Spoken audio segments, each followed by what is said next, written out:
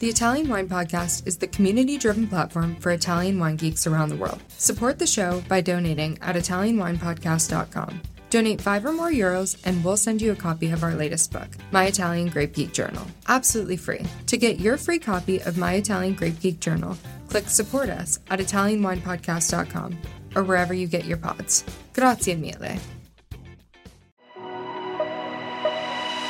Welcome to Masterclass U.S. Market with me, Juliana Colangelo. This show has been designed to demystify the U.S. market for Italian wineries through interviews with experts in sales and distribution, social media, communications, and so much more. We will quiz each of our esteemed guests at the end of each episode to solidify the lessons that we've learned. So sharpen your pencils, get out your notebooks, and join us each week to learn more about the U.S. market. Hello, welcome to Masterclass U.S. Wine Market. Today I'm thrilled to welcome Danny Brager to the Italian Wine Podcast. We're here today in Verona at Wine to Wine, so it's exciting to have you here in person, Danny. Thanks for joining me. No kidding. Yeah? It's good. Danny has a wealth of experience in the beverage alcohol industry, analyzing trends for many years. He formerly headed the Nielsen Beverage Alcohol Practice Area in the U.S. for over 20 years, and in his current consulting role, Danny provides data-driven analysis to beverage alcohol companies seeking to translate information into authoritative, fact-based insights in support of their corporate or brand goals. Danny is also a special advisor to the Wine Market Council. Danny, you just presented this morning to one of our opening sessions of Full House, and you provided a really in-depth analysis on the biggest trends that are currently shaping the U.S. retail wine market. So that's what we're going to focus on today in our interview, but it should be a breeze for you. You already did it this morning, but for any of our... I forgot about it. Yeah. For any of our listeners who were not here at Wine to Wine this year, this is going to be a great recap of Danny's presentation. So before we dive in, Danny, tell us a little bit more just about your journey and how you ended up here in a recording booth in Verona talking about retail trends. Okay, well, let's see. I started in Toronto, married a lady from Southern California, ended up in California. But on the work side of things, I actually had been working for Nielsen covering all sorts of other categories that weren't very exciting, like canned fruit and vegetables and diapers and stuff like that. But I was lucky enough in the early 2000s to be asked to lead their beverage alcohol area, which was fun. I didn't know a whole lot about it at the time, but that involved working with all of Nielsen's beer, wine, spirits, suppliers, importers, distributors, retailers, industry associations, and so on and so forth. And I had done that for up until mid-2020. Okay. And again, not covering just wine, but beer, wine, and spirits, which I actually think is really important given the competitive nature of the industry. And then I left in mid-2020, didn't exactly know what I was going to do, but I thought maybe I could sort of help, especially medium and small-sized companies, figure out what data they might need, how to get the data, how to interpret it. And I've been doing that ever since then. And in addition to that, I also work with Azure Associates, which is a strategic advisory firm involved in M&A activity, route-to-market solutions, and so on. And as you mentioned, help out the Wine Market Council from time to time, and love to speak at different industry events and talk about what's going on with numbers. That's my thing, is what are the facts, what's the data. Definitely, and that's so important because I think a lot of us, and I'm talking about myself here too, interpreting numbers, right, and putting them into digestible information that then we as communicators, as marketers, as salespeople, as anyone running a company can then take an action on. I think that's what we're here to talk about today. So our 3 key takeaways for today's masterclass are, number 1, how the U.S. retail market has changed in recent years for the wine industry specifically. Number 2, how Italian wineries can better master the U.S. retail market and what opportunities there are. And finally, some predictions for the future. So much is changing constantly, and I know that's a tough question to ask, but no one would be better to answer it than you. You're going to ask it anyway. Yes, I'm going to ask it anyway, and you have numbers to back up your opinions, so that's always valuable. But, just going back to, again, things have changed so much in the last 4 years. We've had a pandemic, a couple world wars going on, economic strain, lots of external factors that are impacting everything. But talk a little bit more to us about how these external factors have impacted the U.S. retail market specifically for the wine industry. Sure. So, like you said, just a ton of change that I suppose that always happens. Always lots of change. It just feels more monumental these days.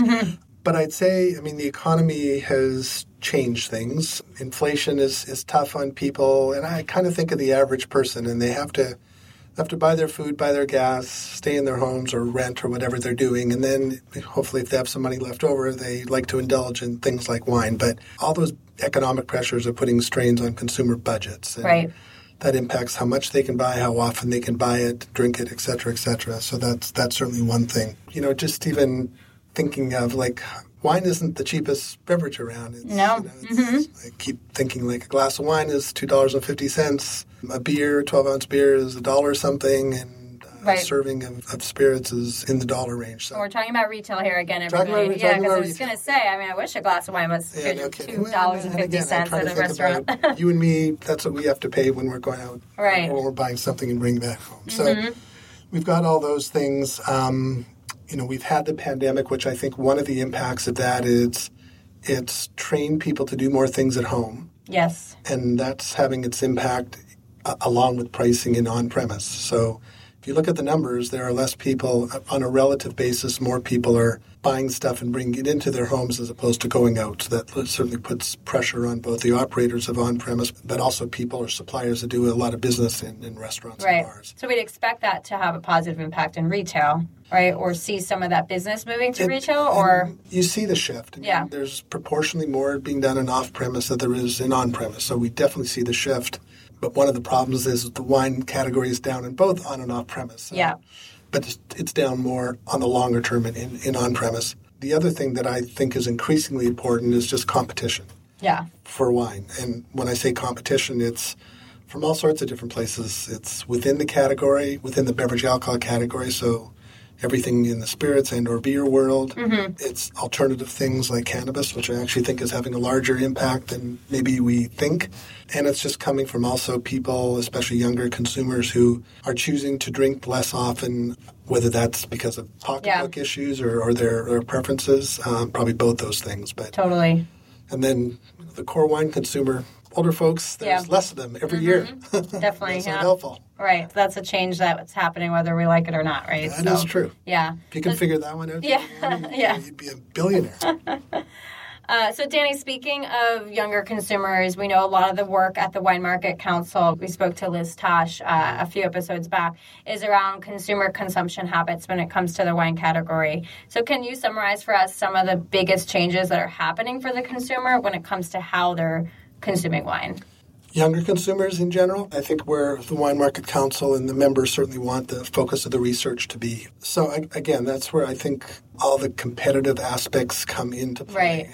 Because I look at, again, beer, wines, and spirits and see what's growing and what's not. And I start with the fact that if you look at overall consumption over years and years and years, it hasn't really increased, like on a volume basis, total alcohol. Yeah. So therefore, if one is going up, something else is going down. Totally, by definition, right? And now dollars are going up because people are trading up at the same time generally. But volume is pretty flat. And if you look at the sort of the world through that lens, spirits has been gaining share pretty consecutively for quite a period of time, and beer has been losing share for quite a period of time. And wine was also doing well. So the old adage was that wines and spirits are growing and beer is declining. That was the adage. And that started to change a little bit in 2018 when wine growth rates started to slow down. I think got a bit of a bump in 2020, partly due to COVID. And people buying a lot of stuff and stocking up. I'm going to buy my 5-liter, 3-liter box just in case the world ends. But then I think where it's settled down into is that spirits continue to grow. And there's a few segments that we can talk about that are really behind that. And some of that is coming out of wine buying and consumption, and younger consumers are really leading that. It kind of started actually even before spirits with like the hard seltzer craze. That's way down now, but now there's the RTD cocktail craze, which I think has longer legs. Will grow for longer than hard seltzers really did in retrospect. So that's one big change. And then I think this whole social moderation, which is really led by younger people, and it's all about whatever I'm going to eat or drink, how is that going to fit in with my desire for a healthier lifestyle? And some of that involves less drinking, some of it involves no drinking, some of it involves low alcohol, no alcohol, all these things. That tracking calories, putting it into apps to track consumption. We didn't do that 10, 15 years ago. But even people like me actually have my little Fitbit and check what's going on. Tracking our steps every day. Yep, exactly. So what are some ways you think we face this as an industry and as a wine industry specifically? Well, I think there's a couple things. One is products. Yeah. I mean, if you look at some successful brands, they've evolved into lower calorie versions, either launched a new brand or taken an existing brand and extended the brand into light versions. So right. No sugar, low cal, so on. There's a lot of low alc brands that are out there. There's some RTD wine-based things, spritzes and stuff like that.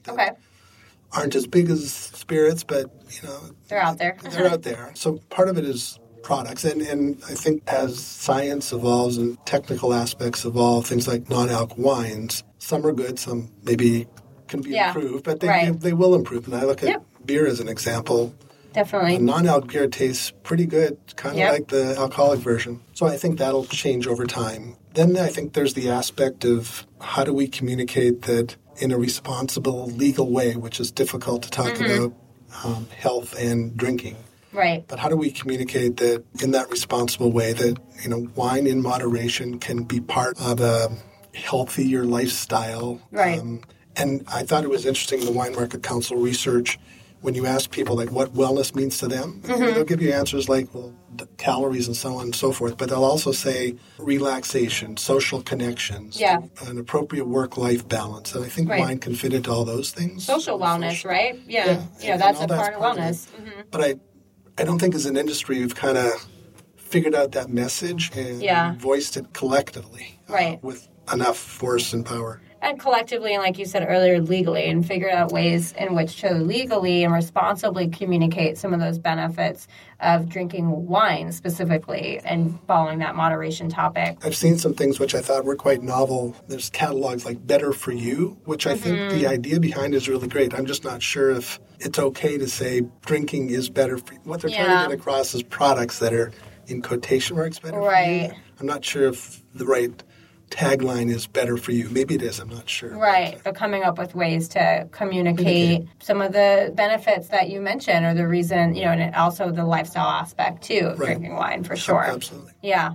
So now that we've talked about some of the challenges, let's try to flip and talk about some of the opportunities on the other side of the coin. What are some of the opportunities that lie for the Italian wine category specifically in the U.S. market? I know you covered a bunch of them today in your session. So tell us a little bit more about some of the opportunities there are for the Italian wine category. Well, again, numbers-wise, I look at just data to say, like, where are we doing really well? Well, the best example, like, if someone says what's doing really well in wine, my first example is Prosecco's doing awesome. Like sustained growth, which is really tough in wine. So, and Prosecco Rosé, we learned, right? Prosecco Rosé, which is an opportunity to build on top of just, Prosecco before Rosé. Italian Wine Podcast, part of the Mama Jumbo Shrimp family.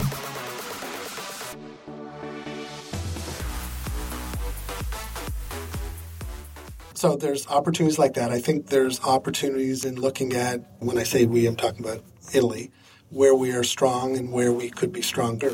Yeah. So I had the chance to look at the top import states and where Italy's share of the top 13 import states. And Florida, for instance, and then there was a class after me all about Florida, but Florida was a state where our share is much less, and it's a huge import state, obviously. Our share is much less than in some other states. Interesting. Now, then obviously you want to dive into why is that? What could we be doing better? Florida's a big Hispanic, Latino population.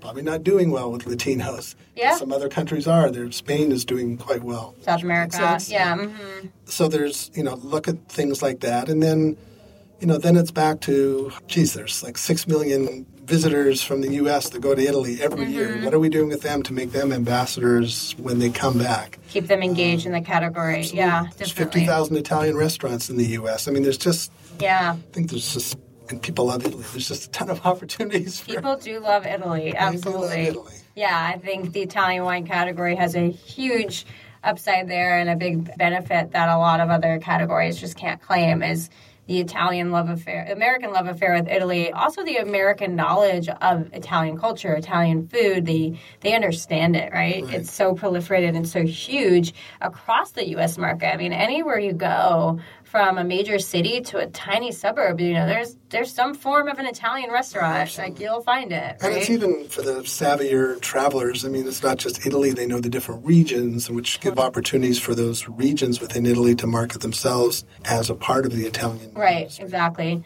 Do you think, previously we're talking about, wine and health and what's happening with younger consumers cutting back. Do you think when it comes to, let's call it the wine and wellness messaging or opportunities, that the Italian wine category in particular might have opportunities of how to market to this new consumer when it comes to that aspect that maybe other regions don't? I mean, there are obviously aspects of the Italian industry.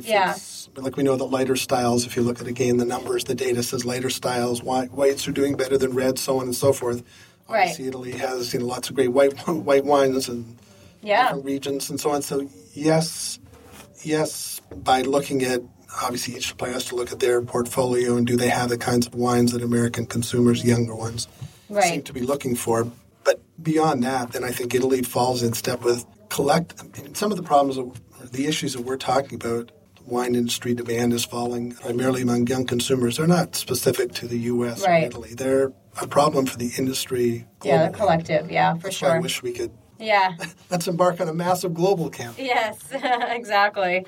You present all this really valuable data information at conferences like Wine to Wine, and I know you speak at a lot of other conferences as well. What are some of the follow-up questions you get, or people coming up to the stage to talk to you after you present? Like, what's really resonating with the audience, or what are they wanting to know more about? So the first thing is, can I get a copy of the presentation? Yeah, of course. All those numbers, yeah. There's a lot of numbers to digest. I think, I certainly have a lot of people who come up and they have an idea about something. And I love them because, they got these great ideas and they just want my opinion. Like, do you think that would work in the U.S. market? Yeah. So that's a common question. I think the biggest common question that's sort of from everybody is back to that. How do we engage with a younger consumer? Because I think we know now that we have an issue. I'm not sure that if we go back, and I've been at it for 20-something years, I'm not sure if I go back 10 or so years that people even thought that there was an issue. But as we see older people, like we're losing them every day. So, and then we see the numbers as well. Right. And we're seeing falling demand. So I think there's more of a recognition that we have an issue. Yeah. What do you think about the argument that's out there, or the opinion that's out there, that people will age into wine, like that a lot of people are just not old enough yet to appreciate wine, and that as millennials and Gen Z get older and buy houses and start families, that they'll start drinking more wine? Do the numbers show anything pointing to that? Yeah, the numbers. So first, I hate hope being a strategy. That's not a great way to go about it. Well, first of all, some numbers suggest that if I look at, in the Wine Market Council data, they break out wine consumers by age group. So I can look at, 21 to 30-year-olds and so on and so forth. Even when I'm looking at 40 to 49 and 50 to 59, I can see that the percentage of core consumers there, people who drink wine at least once a week or more often, is less than sort of the 70 plus. That worries me because if I'm 40 or 50, I'm not sure if I'm going to change my drinking habits all that much. Preset. Mm-hmm. So that worries me. And I'm drinking less than the 70-plus-year-olds. That's surprising, yeah. So that's worrisome. The other thing that I think has changed so much is the diversity of choice is just so much broader than it used to be. So there are just so many more choices, and younger people certainly are enamored with the broader choices, and they're taking advantage of it. I'm not sure that we should rest on the fact that they will... as soon as they turn 30, they're going to, I don't like those cocktails anymore. Right. I'm going to switch to wine. I mean, some of that will happen, but I just think the world's changed. And then the third part, which is more, I guess, specific to the U.S. market, I'm pretty confident we have not done a great job with understanding not just the younger consumer, but the younger multicultural consumer who are sort of one and the same. And we've talked a lot about that on this show and, on the Italian Wine Podcast in general, that topic around reaching not just younger consumers, but consumers of different demographics. Absolutely. Yeah. And even in Hispanics, that's the really broad term, but there's Mexicans, there's Cubans, there's Central Americans, and they're not all the same either. So you need to go pretty deep. Totally. And a few weeks ago on Saturday Night Live, Bad Bunny performed, and he was the host. And several of the skits were done in Spanish without subtitles. Oh, my goodness. Which to me, you have NBC, SNL is putting out content in Spanish without English subtitles. That sends a huge message to me about the demographics of our country. Absolutely. Yeah, so that's huge. And I think what you're saying about understanding that consumer, understanding they're not monoliths, and diving into how to best reach those consumers authentically is really key to winning those consumers too. The other categories we're competing against, again, I think they've done a better job. Yeah. I mean, there are a lot of big companies, For sure. a lot of resources, a lot of money to understand it. But Right. That also means, like, as an industry, we need to diversify representativeness of Right. those consumers and diverse workforce and leaders and so on. Absolutely. I think it starts with having a more diverse workforce in the wine industry, right, that understands for sure. Definitely. Danny, as we wind down, we do a little rapid fire quiz at the end of every... Don't worry. No numbers involved. We ask our guests the same 3 questions. So question number 1, and please try to answer 1 sentence or less. What is your number 1 tip for mastering the U.S. wine market? Can I give you 2 quick things? Yes. Okay, so 2 quick things are understand the size of the opportunity. There are numbers generally that you can get to, but sometimes you have to be creative or ask the right people, but figure out what the real size of the opportunity is. And number 2 is hugely complex market. You really got to understand it, whether you do it by sending people, send yourself, work with the right distributors. Yeah, absolutely. Question number 2, what is something you might have told your younger professional self about working in the wine industry in the U.S.? Actually, that sort of gets back to the 1B, because I used to think that the wine market, I thought it was ordinary consumer. I thought it was pretty simple. Right. Boy, when I started to learn it, it's like, oh my God, you got 50 states and they're all different, different things. It's like hugely confusing. So I feel bad for anybody trying to understand. Yeah, definitely. And finally, we all travel a lot. We're here in Italy and have traveled here from California. So what is your favorite travel hack when you're traveling for work? Well, a couple of years ago, I finally got somewhat smart and said, I got to figure out how to get into some of those airport lounges. Oh, yeah. So I figured out how to do at least a couple of those. Yeah. And I don't know if this is a travel hack, but I'm a tremendously good sleeper. Well, that's lucky. I can get on the plane, and I usually miss takeoff. So oh, wow. Good for you. It just feels like I'm in my mother's womb and rolling on the tarmac. So I'm out for a couple hours. Oh, good for you. Well, that's lucky. Yeah. Well, Danny, thank you so much for joining us today on the Italian Wine Podcast here in Verona. How can our listeners connect with you? BragerDanny@gmail.com is the best way. Pretty simple. Last name, first name. No separation. I'd love to talk to people and get anybody's questions, feedback. All right, fantastic. Thanks for being here. Thanks, Juliana. Thank you for joining me today. Stay tuned each week for new episodes of Masterclass U.S. Wine Market with me, Juliana Colangelo. And remember, if you enjoyed today's show, hit the like and follow buttons wherever you get your podcasts.